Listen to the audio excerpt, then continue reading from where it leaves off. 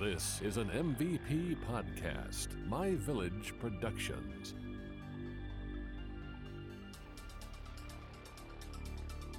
Welcome to Unsolved America, a show where we explore unsolved mysteries throughout the United States. I'm your host, Tiffany. And I'm your host, Andy, and each week we will throw a dart at the map, and wherever it lands is the location of our mystery. This week, I landed on Oregon. Oregano. Oregano. Oregano. Oregano. So they say it in the UK, but with an accent. How do you know that? Because I watch Great British Bake Off. Oh. And they say words that I'm like, that doesn't sound right. But I guess it is because they originated the language. True. Like they say aluminium instead of aluminum. And that's weird. We have different phonetics on different... Okay. Yeah, no. All right, Tiff. Fancy words over here. We have different phonetics. Anyway, oregano. Let's get it. So we're going to talk about the Cowden family. Okay. Richard Cowden and his wife Belinda had 2 children. Damn, a whole family Yes. got murdered? Well, why don't we wait and see together? We'll wait and see together. Sorry. Jump the gun. So Richard and Belinda and their 2 children, David and Melissa. Damn, another Melissa. I know. Melissa's not, but Melissa was a baby. She was only 5 months old. Oh, no. Now there's babies. I know. So they were residents of White City, and then they decided to do a last-minute camping trip near the Carberry Creek in Copper, Oregon, Okay. over the Labor Day weekend in 1974. Damn, another Labor Day. I know. It's nonsense. Wow. I feel like if you have a 3-day weekend, you have more time to think about murder and murder people. Okay. That's a theory.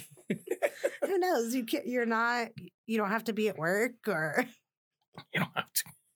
Yeah. You have the day off, so nobody will suspect you of anything. Right. Everyone has the day off, so no one will just narrow down. What are you going to do? Arrest the world? Yes. Okay. So on August 30th, the family, along with their pet basset hound named Droopy. Droopy. I know. I love the name. Me too. They arrived at the campground near the creek in an area that they had frequented in the past, so they'd gone multiple times. Okay.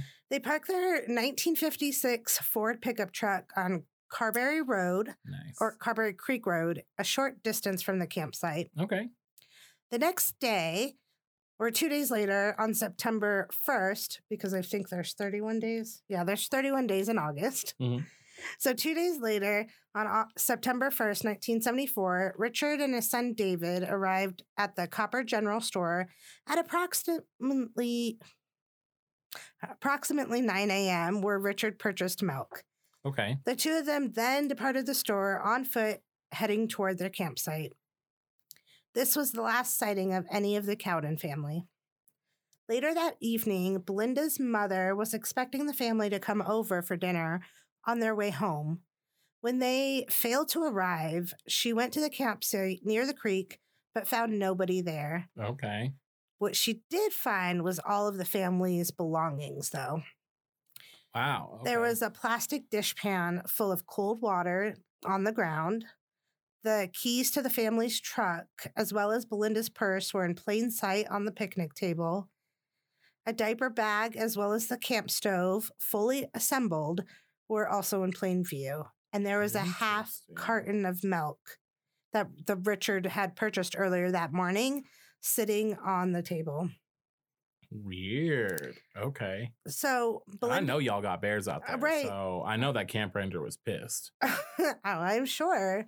It was just the day, though. So maybe the bears didn't come out to play yet. They didn't come out to play. Silly bear. Belinda couldn't locate her daughter, son-in-law, or grandchildren, so she started becoming very panicked. And when she Obviously.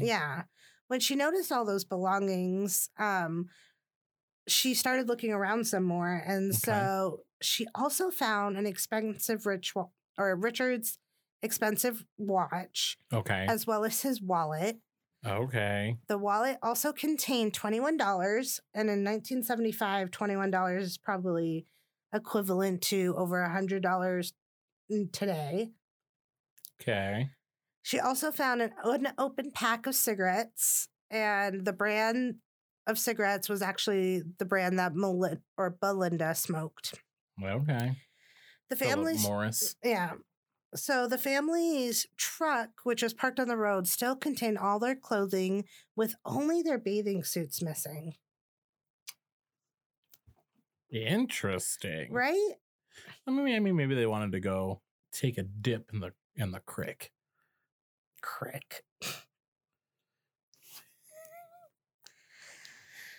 Belinda's mother started looking around, and after about an hour, she left the campground to go notify authorities, after which the sheriff, troopers, and the District 3 office of the Oregon State Police arrived at scene. Okay. Officers started searching the area until it grew dark, so they couldn't see anything and had to hold off. I have a question. Uh-huh. Was the campground like secluded? Because it sounds like one of those like situations where you like park on the side of the road and then you like hike down. I think that's what it was, because they said that they parked on a road and then they went to the campsite. Interesting. And so I know typically most campsites or campgrounds, you can come and drive up to your...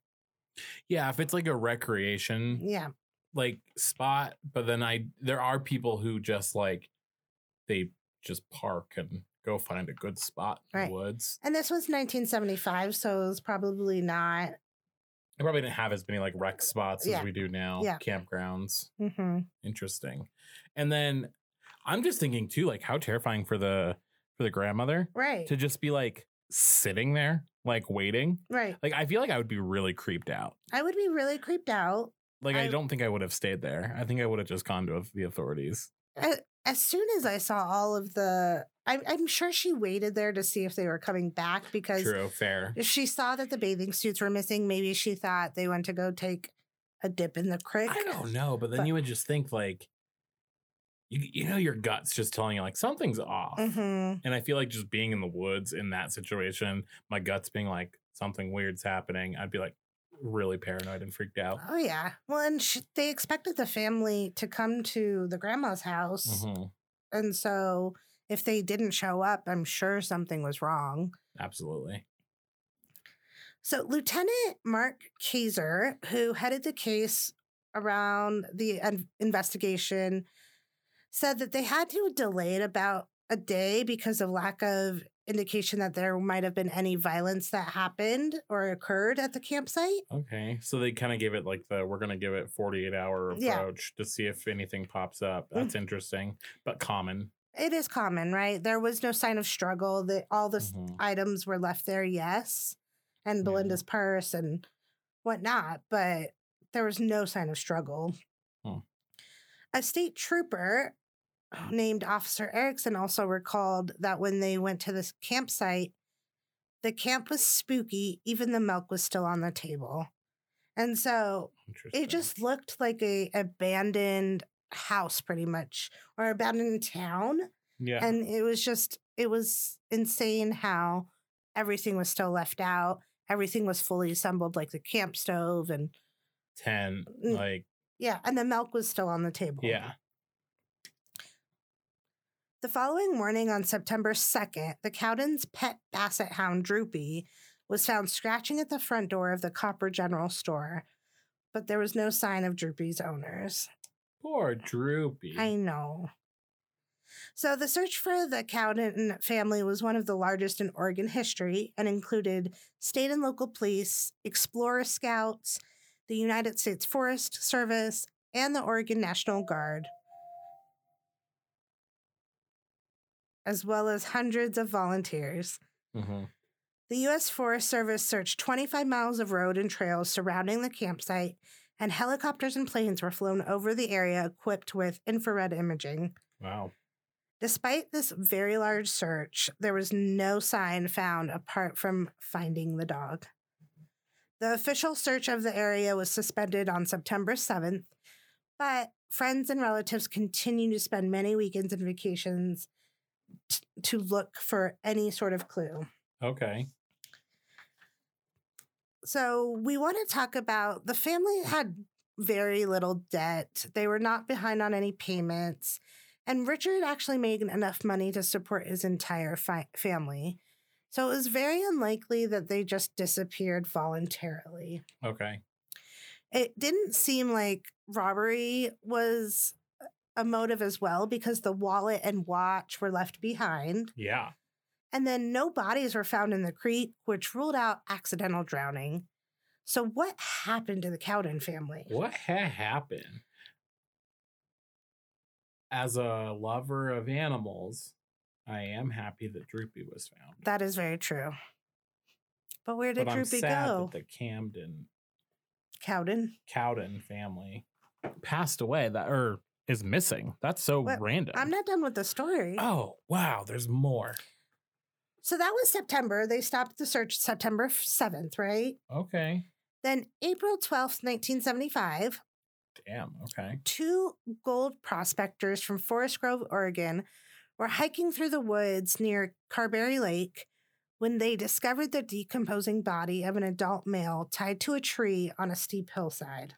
Wow. Okay. Then, in a small cave nearby, they found the bodies of an adult male or adult female, a child, and an infant as well. Huh. Positive identification of the bodies of those. Sorry. You're good. They identified those bodies as being the Cowden family via dental records. Okay. Autopsy. Oh my gosh.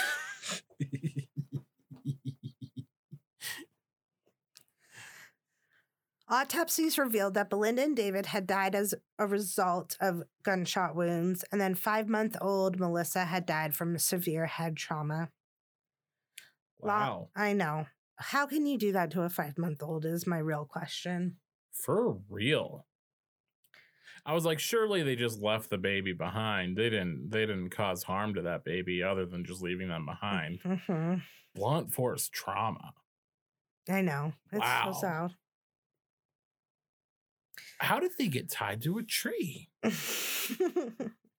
Why were they in a cave? I don't know. I have so many questions.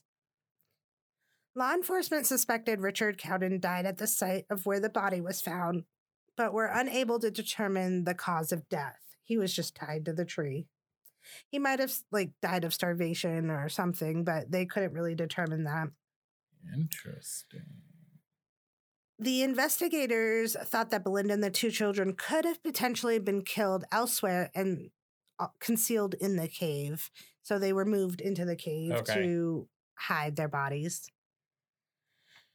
They thought of a couple of possibilities that Richard could have murdered his own family. So that was my first thought. Yeah. And I know it's really dark. But that's literally where I went to. So detectives started searching the area for a gun or weapon. Okay. But they never found one. Okay. And if Richard was indeed responsible for the death of his own family and his own suicide, then we would assume that the weapon would still be around or they could find it. Fair. Yeah. You would think that after doing what you did to your family in the cave, you would probably just throw the gun off to the side. Right. But then also, why would you just weirdly tie yourself to a tree? How do you tie yourself to a tree? Yeah. And so, I mean, as soon as I would see someone tied to a tree, I'd be like, obviously he didn't do this. There's no way. Right. I mean, I don't know why you would. There's no way, right? I'm literally trying to think. I know you could probably tie yourself to a tree, but tie yourself to where you can't get out. Right.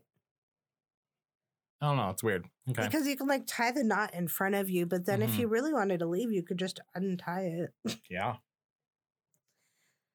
So the authorities bagged everything up and on the way down, all the way down to the mineral soil. Okay. However, the evidence was very scarce because it was more than half a year later and it was all exposed to the elements. Absolutely. Oregon gets fucked cold as shit. The authorities. Sorry. I don't know why I made myself laugh. The authorities believe that Richard and David returned to the camp after their trip to the store, and the family went swimming in the adjacent Carberry Creek later that morning, and that's why their bathing suits were missing. Were they wearing their bathing suit? Oh, it was probably all gone. Yeah, I don't. Never mind. Yeah, sorry.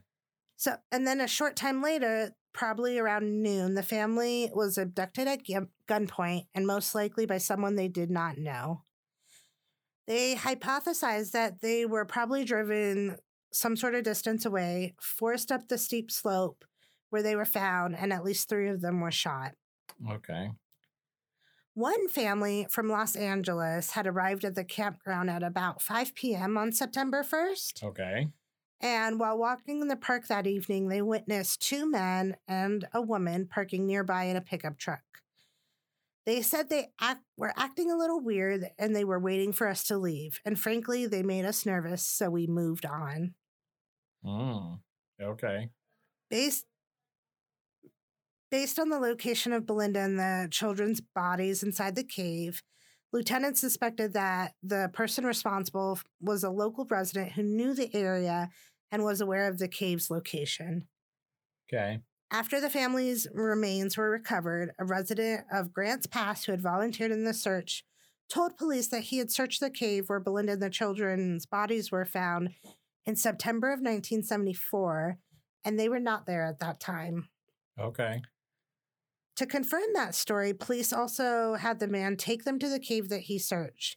It was indeed the same cave where the bodies had been discovered. Then fast forward to August 2020. So this... Wow. Yeah. A year ago. Yes. You're in some change. They interviewed the former Oregon State Police detective about the involvement with the Cowden case. Okay. Multiple agencies, including the OSP, the Jackson County Sheriff Office, and Central Point Police, searched, as he recalls, searched for months on end, chasing their tails. Okay. He had 2 recruits come in, and you could go on the Applegate and look for buzzards because buzzards will lead us to the bodies. And that was just in January of that year when they were searching. Okay. Sorry. You're good. He went on to say buzzards are migratory birds, and there hadn't been one in the Rogue Valley since early November. So I don't know why they were looking for the buzzards. Yeah. If they were migratory birds. He said a few early suspects were quickly eliminated, and there were no new leads, and the case went cold for months. And officers began to lose hope. Okay. They were getting the strangest calls, though. Tips were coming in of where they were and what they were doing. They said people were seeing them in Seattle. They also saw them in San Francisco. But obviously, they weren't there. Okay. So let's talk a little bit about the suspects in this Cowden killings. Dwayne Lee Little was implicated but never charged with murders. He had paroled from the Oregon State Penitentiary in May of 1974, 3 months prior to the Cowdens' disappearance. Okay. And then on November 2nd, 1964, he had sexually assaulted and murdered a teenager at the age of only 15. The young teenager was only 15. Okay. State police were able to determine that Little had been in Copper over the Labor Day weekend at the approximate time the Cowden family was killed. Okay. Little's girlfriend told law enforcement that she had seen him with a .22 caliber gun during Christmas in 1974. Okay. And on January 12th, 1975, his parole was revoked after she informed the police of that. Oh. Little was then paroled again in April 1977, and on June 2nd, 1980, he picked up a pregnant 23-year-old named Margie Hunter, whose car had broken down near Portland, Oregon. Okay. He again sexually assaulted her and beat her, but she survived. Okay.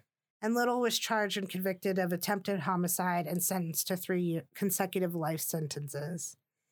Finally. Yes. he was never cooperative with mental health treatment and refused to discuss any of the murders he was accused of. Okay. Police believe that the 2 men and woman in the truck reported by the Los Angeles family in the campground were, in fact, Little and his parents. Oh. Their truck matched the description provided by the family that saw the truck. The family from LA. Yep. Yeah. Little and his family denied any knowledge of the Cowdens' disappearance. However, a miner who owned a cabin nearby claimed that Little and his parents had stopped by on Monday, September 2nd, 1974, and signed a guest book he had for visitors. Oh. Interesting. And then Little had actually he shared a cell with a different inmate named Floyd Forsberg, who would later claim that Little confessed to the Cowdens' murders. Okay. Richard Cowden's father committed suicide a few months after the bodies were discovered, which is really sad. But he was cleared of any involvement because they thought, why would you kill yourself? You know, Guilt. It was he guilty, but he was cleared. Okay. So all these facts behind the Cowdens' murders still remain unknown, and we don't exactly know what happened. The only thing they can determine was foul play was definitely involved. Yeah.